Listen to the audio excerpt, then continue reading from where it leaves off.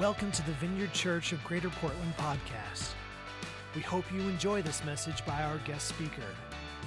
For more podcasts and other resources, please visit www.vineyardportland.org. Mario is gone this weekend. He's actually in Boston.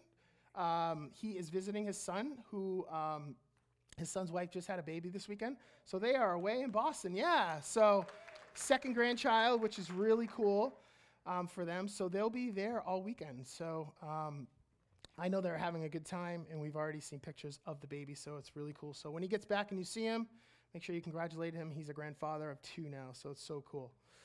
Okay, so we're going to dive right into our series this morning. So our series that we started last week is a series focused on compassion.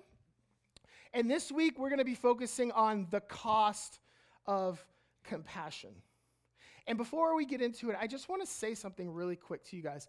I really hope that this talk that you're about to hear really kind of encourages you, because I kind of feel like when we come in on a Sunday morning, like our goal, and this is my goal, and I know this is probably most of your goal, and hopefully it's all of your goal, is that we become a little bit more like Jesus, right? That we become a little bit more like him. And that's really why we come here. We come here to be together with one another. We come to encounter the Holy Spirit. We come to be a part of what God is doing in this community. But ultimately, what we want to do, and if we're not doing this, we're missing the mark, is that we want to become a little bit more like Jesus. And I feel like each Sunday, as we worship God and get together with one another, and we hear from the Word and the stories that Jesus spoke, that the whole intention of that is to become just a little bit more like him. And it's not going to happen. You're not going to wake up tomorrow and be like, oh my gosh, I'm a totally different person. Maybe you will be. Maybe you don't know Jesus today, and you will tomorrow, or you will today. You'll encounter him radically. But for a lot of us, it's an incremental thing in life, right? It's like, can I be a little bit more like him today than I was yesterday? And so this morning, I really hope that we can come out of this thing this morning and just have this mindset of like, well, I just want to be a little bit more like him today. It doesn't have to be major, just a little bit. Because every little bit, when we look back in a year, it becomes a big thing. So I just want to encourage you guys this morning that as we read this story that we're about to read and we hear from the Word of God, that we can just become that a little bit more this morning. Sound good? Yeah. All right, cool. All right, so does anybody here know what floppers are? Yeah. Floppers? Yeah. Anybody know what flopping is? Not flossing. We all know how to do the floss. Yes? No? Come on. Not flip-flops. Flopping. Yeah? All right, so if you are a basketball fan or are actually a soccer fan, actually, if you're a fan of sports in general, you will know what flopping is, okay? Flopping is this thing that athletes do that try to, what they do is they fake an injury or some type of movement in order to gain the attention of the ref in order for them to call a foul on the opposing team, right? So let me just move this out of the way. I'll kind of show you how that works. So like the guy will be dribbling the ball, it'll be like, and the guy will come over and defend him, and then a guy will come and try to pick him. He'll be like, oh, and he gets hit. And he makes it sound like, it makes it feel like he got hit way worse than he did. And the whole goal is to have the referee look at him in order to call a foul on the other team. And in soccer, they do this all the time. It's so bad. So the soccer guy will come over, and this guy will give him a little nudge or a little kick, and he'll be like, ah! And he'll just fall on the ground, and he'll try to create a foul. Have you guys ever seen that? All the time, right? I can't stand floppers. Because when you look back and you take and you watch the video back, you're like, are you serious right now? Did that guy just do that? That is so not professional. You know? So we have floppers in our house. I don't know if all you guys have any floppers in your house, but we have some floppers in our house. And predominantly it's one person. It's Rylan, my middle child. And we had this unbelievable situation that unfolded a couple weeks ago. I wasn't even home, but Shannon was there. And Rylan loves to do this thing with Gracie, where he just bugs her, right? He bugs her so bad. And so Ryland will do this thing where he'll just follow her around, or he'll just say something to her that just bugs her, and he'll just repeat it over and over again. And he just like gets under her skin so bad sometimes. And Gracie, she's got a temper.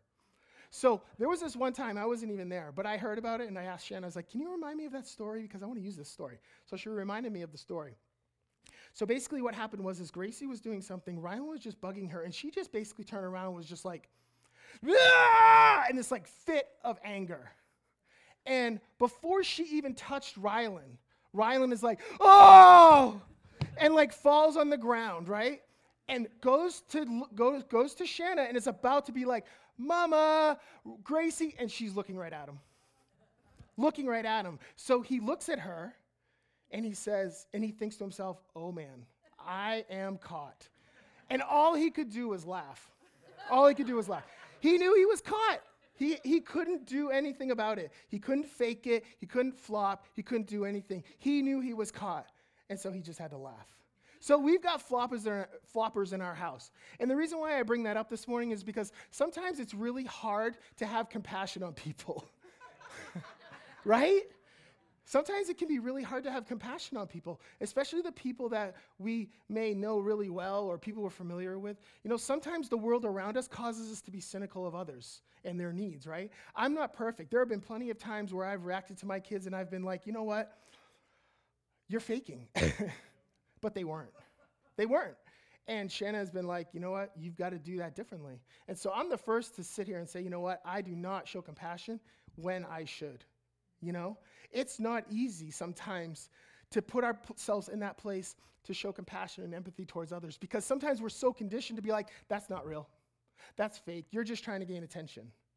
And so this morning I wanted to kind of frame that whole idea of compassion around that whole idea of like, okay, what are we supposed to do when confronted with situations when we are compelled to show compassion? And what will the cost be if we are going to do that? And Jesus does a really great job of trying to figure out and trying to explain to us what compassion is and what the cost is going to be through a story. And that story is the story of the Good Samaritan. And so in the Good Samaritan, in Luke chapter 10, verse 25, if you all want to go there, if you get your Bibles, you can go there. If you get your phones, get your app out. Get to Luke chapter 10, verse 25. So in Luke chapter 10, verse 25 through 29, basically what we see here is this. We see a man who's a lawyer, and he confronts Jesus when Jesus is speaking, and he's teaching publicly. And he says to Jesus, "Teacher, what should I do to inherit eternal life?" And Jesus says to him, "Well, you're a lawyer. What does the law say? What do you say it says?" And so the lawyer turns around to Jesus, and he says to him, "Well, it says, love the Lord your God with all your heart, mind, soul, and strength, and love your neighbor as yourself." There you go. And Jesus said, "You know what? You got it, man. Why don't you go and do that, and you'll live. You're all set. You know what to do." Right? And so, right? Case closed. Story's over. Not so fast. The lawyer comes back to him and says, "Well, who is my neighbor? Who is my neighbor?" And the text says, seeking to justify himself, which basically means seeking to prove himself right. He asks the question, who's my neighbor? Because guess what? This guy already wants to know that he's already doing everything he's supposed to do to inherit eternal life. So he's trying to he's trying to secure his eternity here. And so Jesus has an opportunity here. He can either answer with an answer, but instead Jesus answers with a story. He answers with a story. And that's the story of the Good Samaritan. But before we get into it, I just want to clarify this idea of neighbor for a moment. Okay? So the word neighbor, okay, might be a little different for us than it would be for the Jew, which would be for Jesus. This idea of neighbor, right, in the Old Testament is this idea of someone who you identify with. Someone you share common traditions with, someone you share common values with. In the Jewish culture, that word neighbor actually comes from a term in the Old Testament that's rendered rea, R-E-A. And that is this, a friend, companion, or fellow citizen. So that was the term that the lawyer was using to try to figure out who he was supposed to take care of. And for us, neighbor might mean the guy next door. I mean, there's an even more immediate context to our idea of neighbor. It could be just the guy next door. It doesn't even necessarily mean an American or even someone from the state of Maine.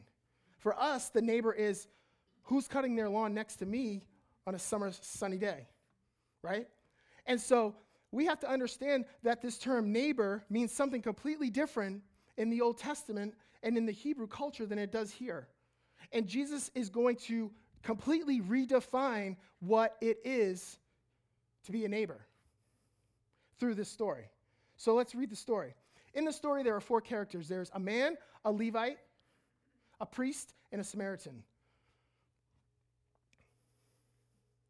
So we read in verse 30, we read that there is a man, we don't know much about him, on the road. He's found beaten.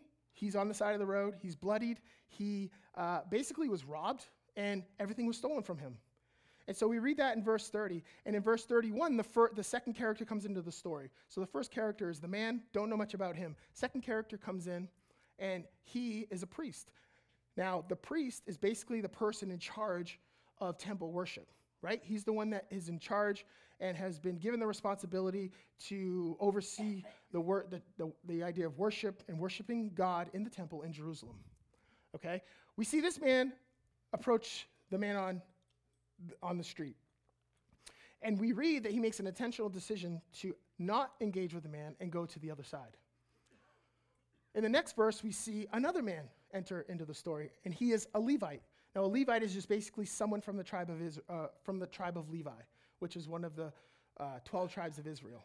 Now, a Levite can be part of the temple worship in Jerusalem, not necessarily a priest, but typically can be involved in what goes on in the temple when they are in time of worship. So we see that the Levite sees the man, intentionally crosses to the other side, and keeps on going. Finally, in verse 33, we see this last character, which is the Samaritan. Now, keep in mind, the Levite and the priest, these guys were the ones that knew the law of God. And what is the law of God? What does the law of God say? God's law says, be merciful, be compassionate, be just, act justly. That is the law of God. Everything about the law of God points to his compassionate, merciful, and just heart. That is who God is. And these guys were the keepers of that law. These guys knew the law better than anyone else. And so, who do you think should have been the people that would have stopped for this man, first and foremost? It should have been those 2 guys. Those 2 should have been the first to stop and say, you know what, I have compassion on this man because that is what God has called me to do. That is the life that God has called me to live. Because that is what God's law says. Be compassionate, act justly, and show mercy. But they didn't. And Jesus picks a Samaritan to stop. Now, the thing you have to understand about a Samaritan is this. A Samaritan was someone who didn't necessarily live around Jerusalem. Samaritans were from the north. They were a different people group than the Jews. They were all part of the same 12 tribes, but they split at one point and became actually the sworn enemies of the Jews. So the Samaritans and the Jews were like this. They did not like each other. That's one thing we have to understand about this story, is that they did not get along.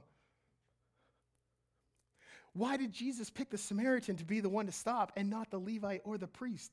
That's the question we have to ask ourselves this morning. So we pick it up in verse 30. And the first thing I want to say to you guys this morning, and the first point, is this. Compassion requires a decision.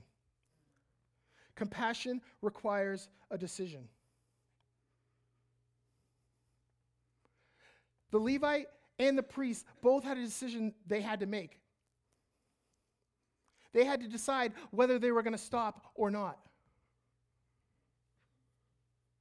And everything about who they were should have compelled them to stop because they knew God. And God's heart is a compassionate heart filled with mercy and justice. So we have a decision to make, and compassion requires a decision. Sometimes those decisions can be really simple decisions, and other times those decisions can be really difficult decisions. Sometimes the decision is, what am I going to wear today? What am I going to have for breakfast? What am I going to pick up when I go to the store? But then there are other decisions in life that are really, really important. And those decisions are the decisions that are going to build our life. You know? Like, those decisions are going to be the decisions that either build a life that looks like Jesus or don't. And we have the power to make decisions about whether or not our lives are going to look like him and his or not. And so each opportunity that we have to show compassion to somebody is an opportunity either for us to become more like him or less like him. And the only way we can build our lives is by making decisions that we know God is calling us to make. And it's so easy to make decisions based on what we feel we should do. But will we listen to him in those moments when a decision needs to be made that's really, really important? It's really interesting when you think about those split-second decisions. They can happen in a moment. You may have a split second to decide whether or not you're going to have compassion on someone when someone is in need. Like, think about it when you're driving down the road. How many times have we passed by someone on the side of the road that's been broken down? How many times? All kinds, right? And what's the first thought that goes into your mind? It goes through everyone's mind. I know it does because we're just human beings. Are they okay? Right? Are they okay? And then the second thing is should I stop? Right? Should I stop? And most oftentimes we don't because we're just busy. We're going somewhere, or we're coming from somewhere, or there's something that we've got to do. And so oftentimes the decision to show compassion on someone is sometimes just, it can be really, really quick. Other times it's like right in our lap and we know exactly what to do. But a lot of times it's really quick. There was a woman that came into my office a couple weeks ago, and this is like one of those moments where it was just like that. I had to make a decision like that. There was a woman that came into my office a couple weeks ago. We were sitting, on Fridays I have a bunch of things to do in the morning and in the afternoon, but I got this window of time in the mid-morning where I'm like, all right, I can get stuff done because I've got responsibilities both in the morning and the afternoon. And so I was like, in my office, I was ready to go. I wanted to like work on this. I don't even remember what it was. It couldn't have been that important. I don't know. I don't know what it was. But I was like trying, I knew that I had to work on this and get it done before I had something else to do later on. And Jasmine comes into my office and she says, hey, Chad, there's a woman in the lobby here, and I think you might need to talk to her. I was like, okay. So I go out there, and this woman is like literally just, she was just broken.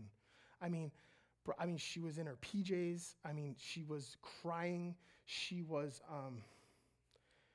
just in a place where it was like she was at the end of everything. She was probably about 60 years old. And I said, how are you? What's your name? Where are you from? And she shares with me her story, and we start talking. And, she literally gotten thrown out of her house the night before. Her husband basically told her to leave, and she left because he didn't want to be with her anymore. And so she came to our church. She has no idea who anyone here is. She's never been here before in her life. She just literally drove up in the parking lot and walked through the office door looking for someone. And so I was talking to her, and I was like, we're talking about Jesus, and she said, I know Jesus, and I gave my heart to him a long time ago when I was little. She goes, but I haven't been following him, but I just don't know what to do. And I said, you know what? I said, he's faithful to you. He's faithful to you. He will take care of you. And I asked her, I said, do you have anywhere to go? Do you have any family? And she said, I have nobody. And I was like, are you serious? Like, you have nowhere to go. She like literally slept in her car the night before. This was like a month ago, so it was like cold out. And I said to her, I said, okay. I said, and I'm just like, I'm like, whoa, this is not what I was expecting when I was going to wake up this morning when I got out of bed, But then I heard the Holy Spirit say to me, take care of her. Take care of her. And so I said to her, I said, ma'am, I said, I don't know what the future is going to bring you, but I'm going to try to help you right now. And so we went down the street. She had a car, brought her to the gas station. We put gas in her car so that she had a full tank of gas. We drove her to Super 8 Motel in Westbrook. We got her a night stay there, and she stayed there for the night. And I said, ma'am, I don't know what beyond this I can do at this point. I said, maybe if you come back here like on a Monday or on a Tuesday, we might be able to help you out a little bit more. But I said, this is all we can do right now. It's all I can do. And so I told her about the food pantry on Friday night. And she said she was going to come up and be a part of that and get food and stuff like that. But my point is this, is like I had a split-second decision, to make a choice to show compassion on someone, just like the Levite and the priest did. Split second, same as the Samaritan. And I'm not saying like I get this right every time, because I don't. There are plenty of times where I blew it, and I know I've blown it, where I've been like, man, I should have done more for that person, or I should have done this or done that for this person. And that's okay. But here's the thing. Compassion requires a decision, and sometimes it's a split second. Sometimes it's a split second. Each opportunity that requires compassion and empathy is an opportunity for us to become more increasingly transformed into Him and His likeness, okay? Each opportunity that we have that requires compassion and empathy gives us the ability and the opportunity to become more like Him and to be transformed into His likeness. And every decision that I try to make in my life, this is what I say to myself. Is this going to make me more like Him or less like Him? Is this going to make me more like Him or less like Him? That's like the rule for me. And it's one that I try to follow as much as possible, because my goal is that my decisions will always cultivate a life that looks like His in order to create a character more like Him. And so that's how important decisions are in our lives when it comes to Him. The second thing I want you to see is that it costs something. Compassion requires a decision, but compassion also requires a cost. There is nothing cheap about following Him. When that Samaritan decided to make the decision to approach this man, he had no idea who the man was, right? He didn't know he was Jewish. He didn't know if he was a Samaritan. He didn't know who he was. But he stopped. He made a decision, and he showed compassion. And actually, the text says that he was compelled by compassion to go to this man on the side of the road. But compassion and showing compassion and leading a life of compassion is going to require a cost. It always will require a cost, because there's always a cost to helping others. In verse 34 and 35, this is what it cost the Samaritan. We read it in verse 34 and 35, if you want to go there right now. It cost him his resources. The text says that he took oil and wine and bandaged the man's wounds. Okay? Those are not cheap things. You don't go to Walmart and buy a bottle of really good oil for 99 cents. That requires cost. Oil and water and oil and wine required, it was costly to purchase those things. But this man took his resources to help him. So it required his resources. It also required his money, because in verse 35, we read, I don't think it's up there, but in verse 35, we read that he not only bandaged the guy's wounds, he puts the guy on the donkey, right, on his horse, and he brings him into town till he finds the first available inn. He goes to the inn, and the text says he stays overnight with the guy. He could have just bandaged up his wounds and said, hey, man, I think you're good to go. I think you're going to be fine. I got to take off. He could have done that, but he didn't do that. What did he do? He bandaged the man's wounds. Not only that, he put him on the horse, took him to the inn, and spent the night with the guy. Compassion, the cost for compassion sometimes will cost us our time. And so we read that he takes this man and he shows compassion on him. It requires him to give of his resources. It requires him to give of his money. It requires him to give of his time. It cost him a lot. This man could have been going anywhere. We don't know where he was going, but he could have been on his way to a really important meeting. I don't know. It could have been a family thing. It could have been pleasure. It could have been just whatever. I don't know. It could have been a religious thing. It could have been a political thing. I mean, we don't know. Employment. I don't know where this guy was going, and Jesus doesn't tell us.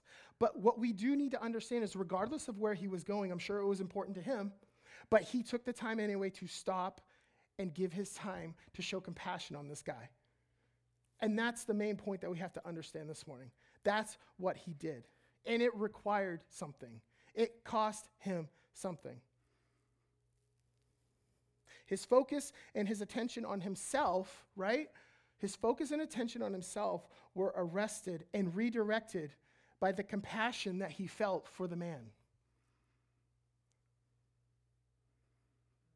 That is what Jesus is saying this morning. And the question is this: will we do that in our lives? Will we do that in our lives? Will we, in the midst of busyness, in the midst of chaos, in the midst of a life where we feel like we have no extra time to do anything except for everything that we've already committed to do, will we react that way? Will we do that? Will we lead that life that Jesus has called us to now? And trust me, I want this to be an encouragement for you this morning. I don't want you to walk out of here and be like, oh my gosh, I am definitely not doing that. Because, like I said earlier, each moment, our lives are just little increments of becoming more like him, right? We're not going to walk out of here and be like, all right, I'm selling everything. I mean, maybe someone will. I'm going to sell everything, and I'm just going to go serve somebody. And hopefully, God will provide for my resources. You know, most of us aren't going to walk out of here and do that. So please understand me. I'm not trying to say that we're just missing the mark and we're failing. What I am trying to say that God has given us a life and has called us to a life to lead, and this is what it is. You know?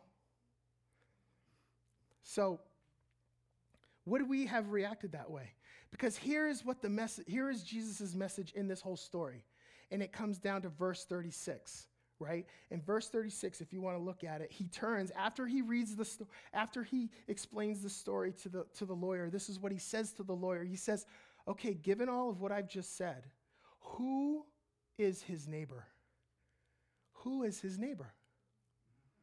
And the lawyer turns around to him and says, well, the man who had mercy and compassion on him. That's his neighbor. And he said to the lawyer, absolutely, go and do the same. Go and do the same. He was sending a message to both us, to the nation of Israel, his people, to the lawyer. And this is the message he was sending in this story, guys, is that God's heart of compassion is indiscriminate. There is no one that God does not does not desire to show his compassionate love to. Nobody.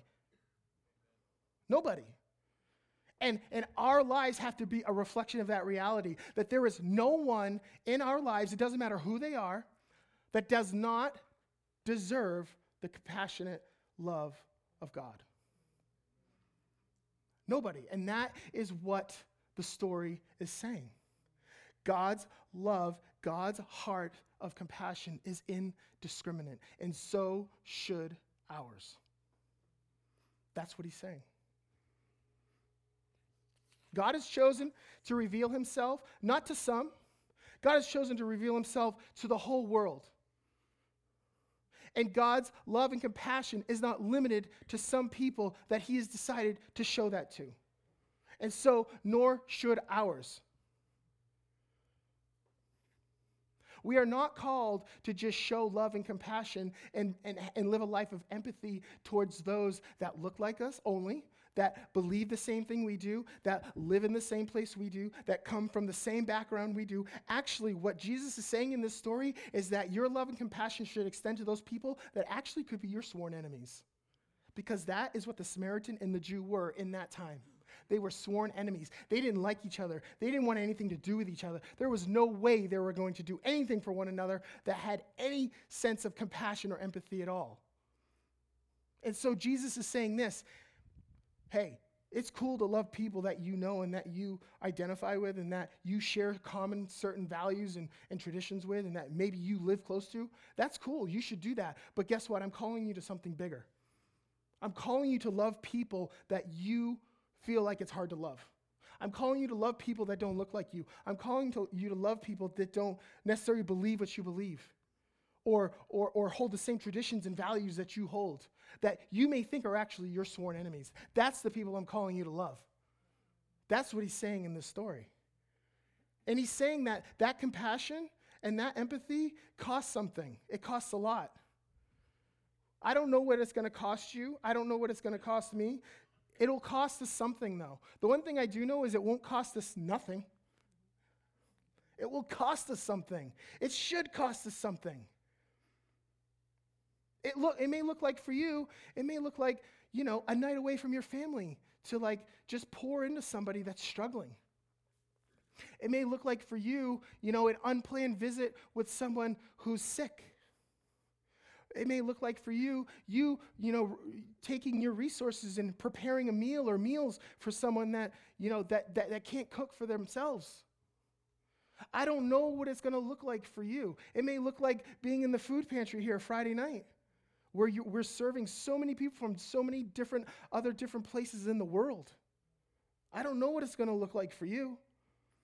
It could mean that you partner with an organization that is in the community called Welcoming the Stranger. There's this amazing, organization in this community that basically partners people in this community with refugees that are being resettled here in order for them to be able to navigate the culture, right? I'm meeting with a family next week where we're just getting together, and I'm going to, hopefully start some type of relationship with them where I can just pour into them and show my love and compassion for them because they're in a place that is very different for them. I don't know what it looks like for you. I don't know. But what I do know is it's going to cost you something. It's going to cost you your resources or your time or your money. It's going to cost you something. Because this is what Jesus said in Luke chapter 14. He says this, anyone who does not lay everything down, anyone who does not basically give up everything to be my disciple is not worthy. If you are not willing to renounce everything you have, you can't be my disciple. Now he's talking about discipleship, but wrapped up in discipleship is compassion. Living a life of compassion is about being a disciple of Jesus. And he said in Luke 14, hey, if you're not willing to renounce it all, you can't follow me. Now, will it cost you everything? I don't know. It may not. For some people, it does. For some people, that's the call. They give up everything. They go serve somewhere and they don't, I don't know. But I do know this. It could cost you everything. It may not, but it could. And you got to be willing to be able to have it be that way if you want to follow him.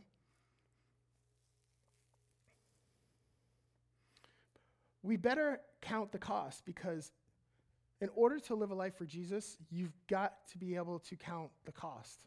You've got to be able to understand what it's going to cost you. In the story of a man who was going to build a tower, we read this. We read that, this man set out to build a tower. He didn't count the cost. And in the middle of building the tower, he realized he didn't have enough to finish it. We don't want to be in that place, guys. You don't want to be in that place where you can't commit to the cost it's going to take to follow him. So you got to count the cost, and we've got to count the cost. We've got to understand that if we're going to live a life of compassion, it may cost us everything. Because God's heart, his compassion is so strong and so mighty. His love for us should compel us to show compassion on one another. And in Psalms 78, can you bring that up there, Trav? Psalm 78, it says this in the Passion Translation. He said, this is an unbelievable just passage about God's relationship with us and how he sees us. It says, he covered over their sins with his love, refusing to destroy them all. Over and over he held back his anger, restraining wrath to show them mercy. He knew that they were made from mere dust, fragile, frail, fragile, and short-lived, here today and gone tomorrow. And is there another part? Is that all of it? Okay. That is what the picture of God's love is for us this morning. His compassion was on full display for us. It's going to cost us a lot. Why is it going to cost us a lot? Why will it almost cost us everything? Because guess what? It cost God everything to show his love and compassion for you. It cost him everything. It cost him his son, right? It cost him everything. So if we know that it cost God everything to pour out his love and compassion on us, how can we not, if we are following him, not expect the same thing for us? He gave it all for us. So how can we not expect to be able to have to give it all for someone else? That's how I read it, you know? If we're not willing to pay that ultimate cost and just give up whatever it is that he calls us to, then I don't know if we're really living the life that he's called us to, because, man, he gave it all. It cost God everything. He sent his son to the earth so that we could know him, but his son eventually, died, and God had to live through that. He had to witness that. That cost him everything. So I don't see how we can actually think anything different. So I just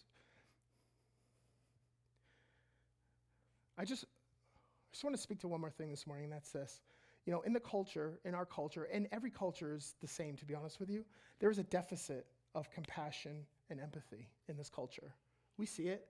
You look around, you're on social media, there is a deficit of compassion and empathy in this culture.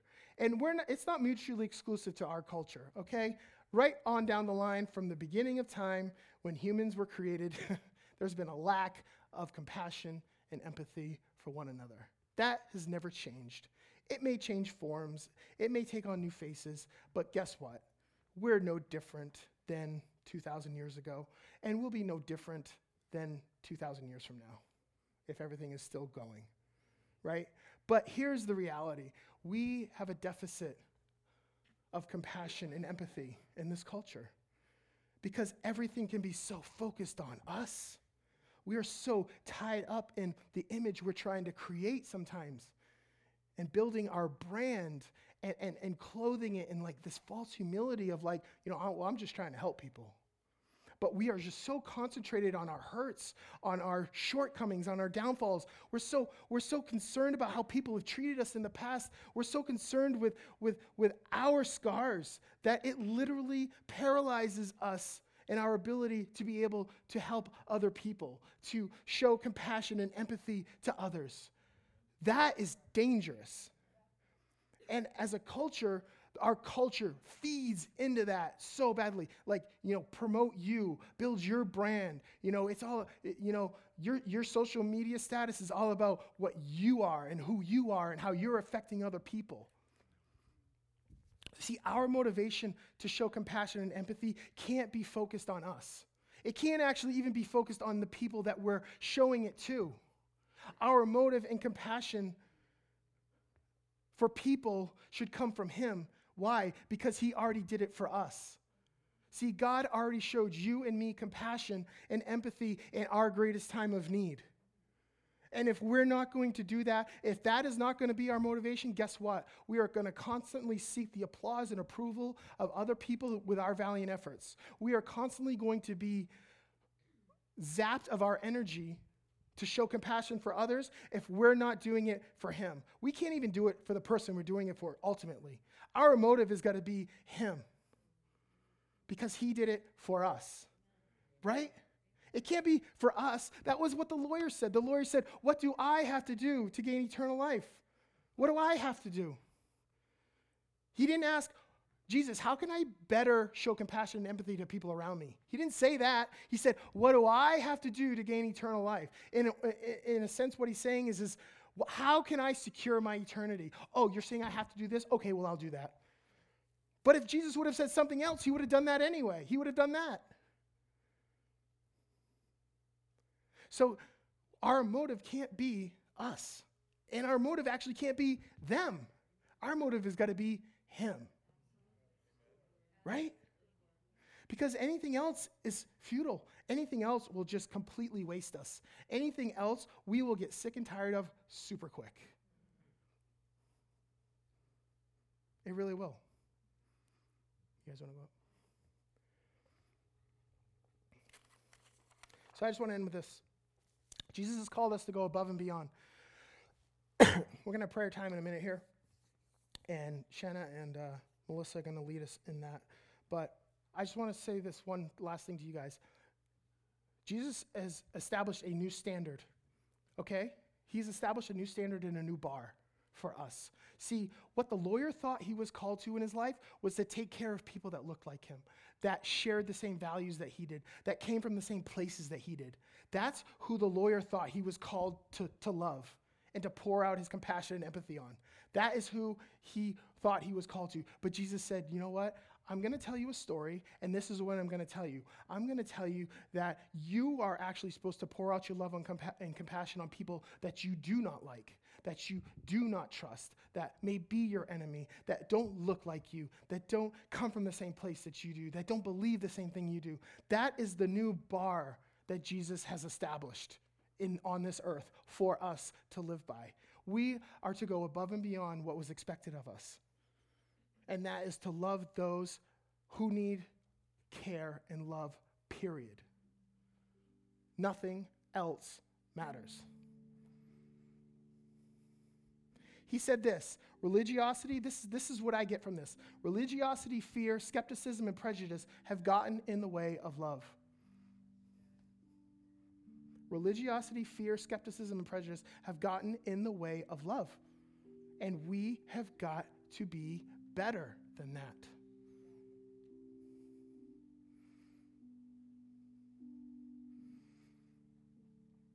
It's going to cost us a lot, you guys. It's going to cost us. And we have to be okay with that.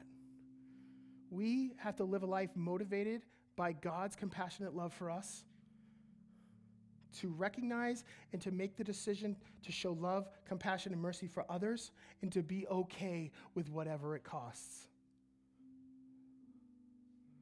That's what he's saying in this story of the Good Samaritan. That his heart is indiscriminate, and so should ours be as well.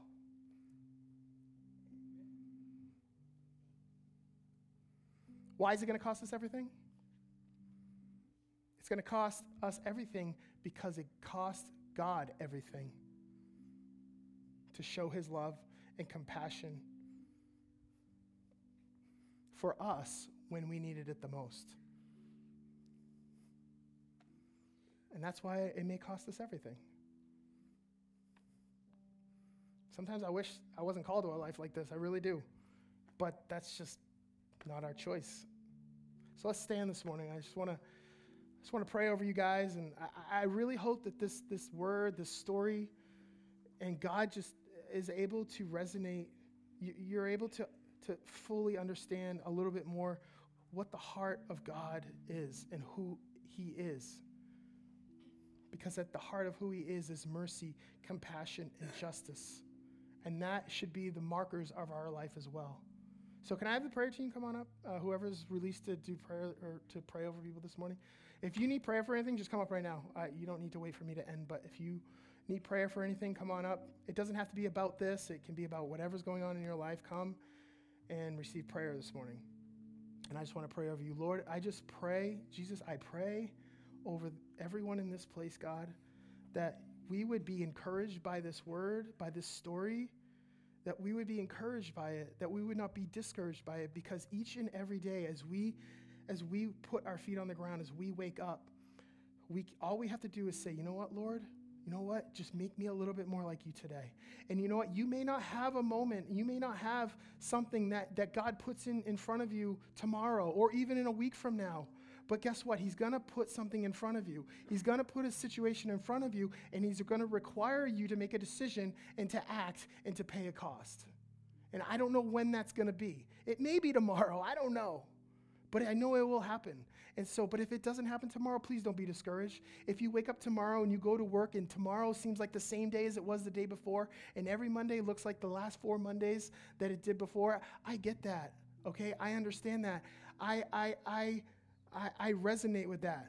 I do. But guess what? God is going to provide those moments for you. Jesus will provide those moments for you, and it's up to you to say, you know what? This is a moment. I'll make a decision, and I'll pay the cost.